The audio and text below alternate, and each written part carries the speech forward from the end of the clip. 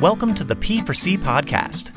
We are excited to reshare with you the last 14 years of teaching through God's Word at Passion for Christ Summit.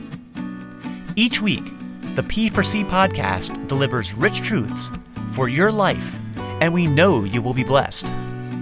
Our current series is from P4C 2015, Holiness. We now join Steve Kavanaugh for today's message. We hope you are encouraged and challenged. 1 Peter chapter 1, verses 13 through 19 is the text. And while Charles read it from the New King James, I will be referring to different verses there, but we'll be using the English Standard Version, the ESV. That is what I preach from on a regular basis, and it is a good translation. So hopefully you'll be able to follow along. If you're using King James, New American Standard, whatever, it should be plenty close enough that you won't have any trouble following along. Anglican minister and author Michael Green tells the following story. I read about a missionary candidate in language school. The very first day of class, the teacher entered the room and without saying a word, walked down every row of students. Finally, still without saying a word, she walked out of the room again. Then she came back and addressed the class.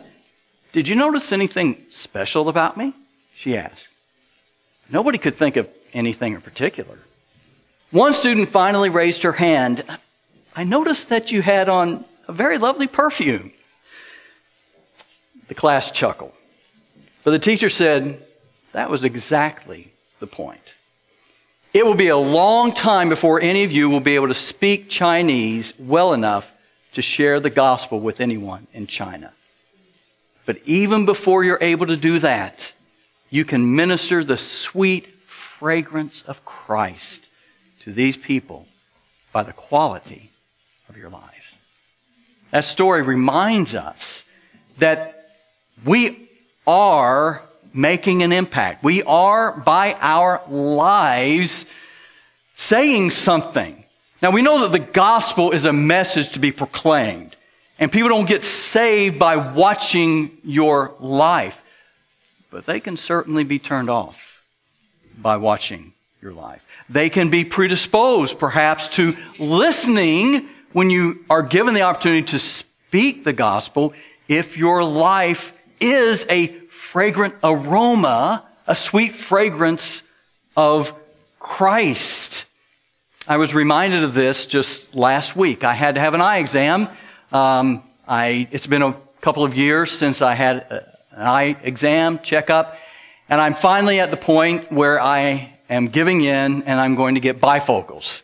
I've never had bifocals. I do wear glasses. I wear monolens contact lenses, one for reading and one for distance, and it works fine for me, but I'm at the point where I don't want to wear my contacts all the time, so when I'm wearing glasses, I want to be able to read and see without having to do this all the time. So anyway, I went to the eye doctor at the time for my appointment and sat and waited and sat and waited and sat and waited. And my wife was with me, and she was the only person around. I grumbled a little bit, But the eye doctor didn't hear that, all right? Whenever she opened the door and it was my time to go in, I was very pleasant. She said, "I thank you for being so patient."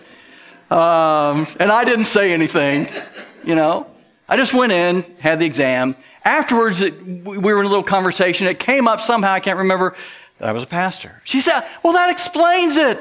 That explains why you were so patient."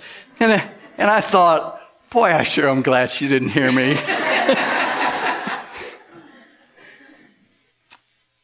How real was that? How real am I? How much of an image bearer of Christ am I really? That's really what holiness is about.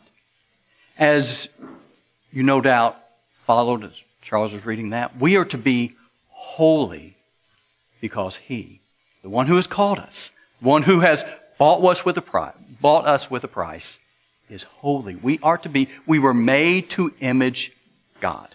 We were made in His image, to image Him, and that's really what holiness is really all about. As we look at this matter of how holy tonight, I want to add a little twist to it. Not just how holy, but how to be holy. What is it that we need to do that this passage tells us in order to grow in holiness, in order to pursue holiness? I'm going to do that using 5 words. I'll go ahead and give them to you now. Not because I think you're going to remember them, or they're all that important, but maybe I'll remember them if I tell them to you now. The first one is foundation. We're going to look at the foundation of holiness. Second word is preparation. And I'll come back to each of these. Foundation, preparation. Preparation for holiness, for pursuing holiness. Third word is expectation. You're noticing a pattern. The fourth one is consecration. And the last one is motivation. Foundation, preparation, expectation, consecration, motivation. First of all, the foundation of our holiness. In these verses, Peter reminds us as Christians that we are to live holy lives because we have been bought by Christ through his death on the cross. In verses 18 and 19, knowing that you were ransomed from the futile ways inherited from your forefathers, not with perishable things such as silver or gold, but with the precious blood of Christ, like that of a lamb without blemish or spot. What Peter reminds us of is that we were lost apart from Christ. This verse suggests some things regarding holiness for us as Christians. First of all, he says, refers to the time of your exile or your sojourning in this life. We're reminded that the life that we live now is not, we don't live in our real home. That this world is not our home. It's referring to the fact that we are strangers and aliens in this world. But the second thing, he says, you were ransomed from the futile ways inherited from your forefathers. Refers to the fact that we are by nature sinners under the penalty of eternal death. But God has acted to redeem us or purchase us from sin through Christ. And then, of course, he says we were redeemed with the precious blood of Christ. The point here that I want to make is that the foundation for holiness is what Christ has done for us. The foundation for our holiness is not what we do for God, but it's what God has done for us in Christ. We can be holy because we have been made holy by Christ and in Christ. The foundation of our holiness is simply this. Holiness is first and foremost about who we are. We're people who've been paid for, as it were, by Jesus dying on the cross. So that as Paul writes in 1 Corinthians 6, you are not your own, you were bought with a price. And so he adds, so glorify God in your body. Live in a way that brings glory to God. Why? Because you've been purchased, you've been bought with a price. The foundation of living a life of holiness is what God has done for us in Christ. And in Philippians 3:20, Paul reminds us, as I've already indicated, that this world is not our home. Our citizenship is in heaven. We're no longer to live in the same way that we used to, as we will see. We're no longer to live as everyone else does. We don't take our cue from other people. We take our cue from the Lord, what He has called us to be and made us to be. A holy life flows out of the work of Christ for us and in us, not vice versa. This is important because it is easy as Christians, as we're seeking to live a holy life, to begin to think that it is our holiness that commends us to God. It is not. What commends us to God is Christ. It is the work, the finished work of Christ on the cross.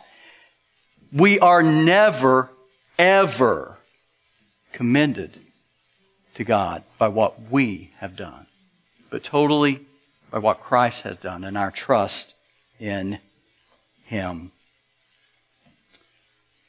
The foundation is the work of Christ, that we've been bought with a price. The second word is preparation. This is key for us. Peter writes in verse 13, and again I'm reading from the ESV, therefore preparing your minds for action. King James, New King James, gird up the loins of your mind. I'll come back to that in a moment. But preparing your minds for action and being sober-minded, set your hope fully on the grace that will be brought to you at the revelation of Jesus Christ. Two things that Peter says we need to do in preparation for holiness, and they both involve our minds. First of all, prepare your minds for action, or as the King James says, gird up the loins of your mind. What is that about? What does it mean to gird up the loins of your mind? Well, of course, in Peter's day and in that day, everyone wore robes. And if you needed to do something that required running or moving quickly, boy, those robes could get in the way, as I'm sure you ladies know when you wear dresses, right? And so they would pull up the robe, pull it up between their legs, and then tie it. They would gird it up. So then they could move quickly, so they could be ready for action. And Peter says that's what we need to do in our minds. We need to prepare our minds for action. Why? Because holiness, while it's founded on the work of Christ, in action, in practical holiness, it begins in your mind. The battle really often is won or lost in your minds. Prepare your minds for action. How do we do that? How do we prepare our minds for action? I don't want to trample on Daniel's text, but it involves the Word of God. It involves filling our minds, feeding our minds on the Word of God. We only have one instrument, one weapon in our spiritual arsenal to fight the world's onslaught towards our minds. And that's the Word of God. We need to fill our minds with the Word of God, with the Scriptures. Occasionally, I will encourage someone and help someone to know what it means to hide God's Word in your heart, to memorize God's Word. A few years ago, I had the opportunity to speak to a men's prayer breakfast at another church. And just recently, a guy came up to me in a Panera restaurant. I was there to meet someone else. This guy came up to me and he said, "Aren't you the pastor of Reynoldsburg Baptist Church?" "Yeah." "And didn't you speak at such and such a church?" "Yeah, well, you talked about the importance of hiding God's Word in your mind and your heart." And I really took that to heart. And I've been doing that. And that has made such a difference in my life, in helping me to live a holy life. We need to prepare our minds for action by knowing God's Word, by reading God's Word, by studying God's Word, by memorizing God's Word, by meditating on God's Word. We need to feed or fuel our minds. But then, Peter says, another step in preparing and our preparation for holiness is New King James. King James says, be sober. ESV says, being sober-minded. Sober-minded. What does it mean to be sober-minded? Well, what does it mean to be not sober, generally? What does it mean drunk? What does it mean to be drunk, to be intoxicated? It means that you're really not in control, right? It means that you're really not in a good frame of mind. You're not in your right mind. John MacArthur writes this about being mentally or spiritually intoxicated. He writes, Peter's phrase commands his audience to keep sober in spirit, literally meaning not to become intoxicated. which is to lose control by imbibing the world's sinful system. It connotes the entire realm of spiritual steadfastness or self-control. Having clarity of mind and discipline of heart, being in charge of one's priorities and balancing one's life so as not to be subject to the controlling and corrupting influence of the flesh's allurements. Let me read that again. It connotes the entire realm of spiritual steadfastness or self-control, having clarity of mind and discipline of heart, being in charge of one's priorities and balancing one's life so as not to be subject to the controlling and corrupting influence of the flesh's allurements. We need to not only fuel or feed our minds, we need to guard our minds. We need to guard our minds. We need to not become intoxicated with the world's allurements, with the world's promises. Hey, this will satisfy. This is fun. This will give you a good life. Hey, how about just a little bit of this? And oftentimes it starts small. But then one step of lowering our guard in terms of our mind leads to another, and then to another. Just this week, earlier this week, on Monday, I had the opportunity to visit a fellow who grew up in the town that I used to pastor in western Pennsylvania. This fellow, young man, about the age of many of you, in his early 30s. And he played with my kids when they were kids. He would love to be here tonight with you. But he can't be. Because in order to see him, in order to visit him, you have to go through a gate with razor wire. And then another gate with razor wire. You have to be searched. You have to go through security. He's in a federal prison for 15 years. Because of something that started small with his computer, letting his guard down. And before long, he was no longer in control of his mind. He was no longer sober-minded. And he will spend the next 10 or so years in a federal prison. I realize that's an extreme, but I want you to know, he never thought he would be there. He never planned to be there. This is a guy who doesn't do drugs. This is a guy who doesn't drink, who doesn't smoke, who doesn't do a lot of the things that we consider people wind up in prison. He's not violent. He's a nice guy, great personality, intelligent. But he let the world get a hold of his mind. And he did some things that were illegal. We prepare to be holy by feeding our minds, by guarding our minds. The mind is where the battle begins. And in many ways, it is won or lost. It's where it is. If we win the battle for our minds, we have gone a long way in winning the battle for holiness, for a holy life. The third word is expectation. In addition to foundation and preparation, there's expectation. Peter writes, preparing your mind for action, verse 13, and being sober-minded, set your hope fully on the grace that will be brought to you at the revelation of Jesus Christ. Peter's calling us to stay focused on eternal things.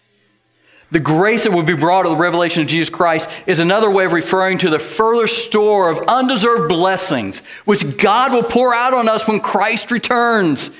As good as the blessings are that we have in this life, and especially the blessings that we have already experienced in Christ, there is more, much more to come. Peter in 1 Peter 1, verses 3 through 9, praises God for the blessings that we have in Christ. Blessed be the God and Father of our Lord Jesus Christ. According to His great mercy, He has caused us to be born again to a living hope through the resurrection of Jesus Christ from the dead, to an inheritance that is imperishable, undefiled, and unfading, kept in heaven for you, who by God's power are being guarded through faith for a salvation ready to be revealed at the last time. In this you rejoice, though now for a little while, if necessary, you've been grieved by various trials, so that the tested genuineness of your faith, more precious than gold that perishes, though it is tested by fire, may be found to result in praise and glory and honor of the revelation of Jesus Christ. Though you have not seen Him, you love Him. Though you do not now see Him, you believe in Him and rejoice with joy that is inexpressible and filled with glory, obtaining the outcome of your faith, the salvation of your souls. I mean, just blessing after blessing after blessing that he mentions there. But what does he say in verse 13? There's more to come. It gets better. And Peter says, that's where your hope needs to be. Set your hope fully on the grace that will be brought to you at the revelation of Jesus Christ. Our hope must not be set on this world and its false promises, or we will be terribly disappointed, or worse.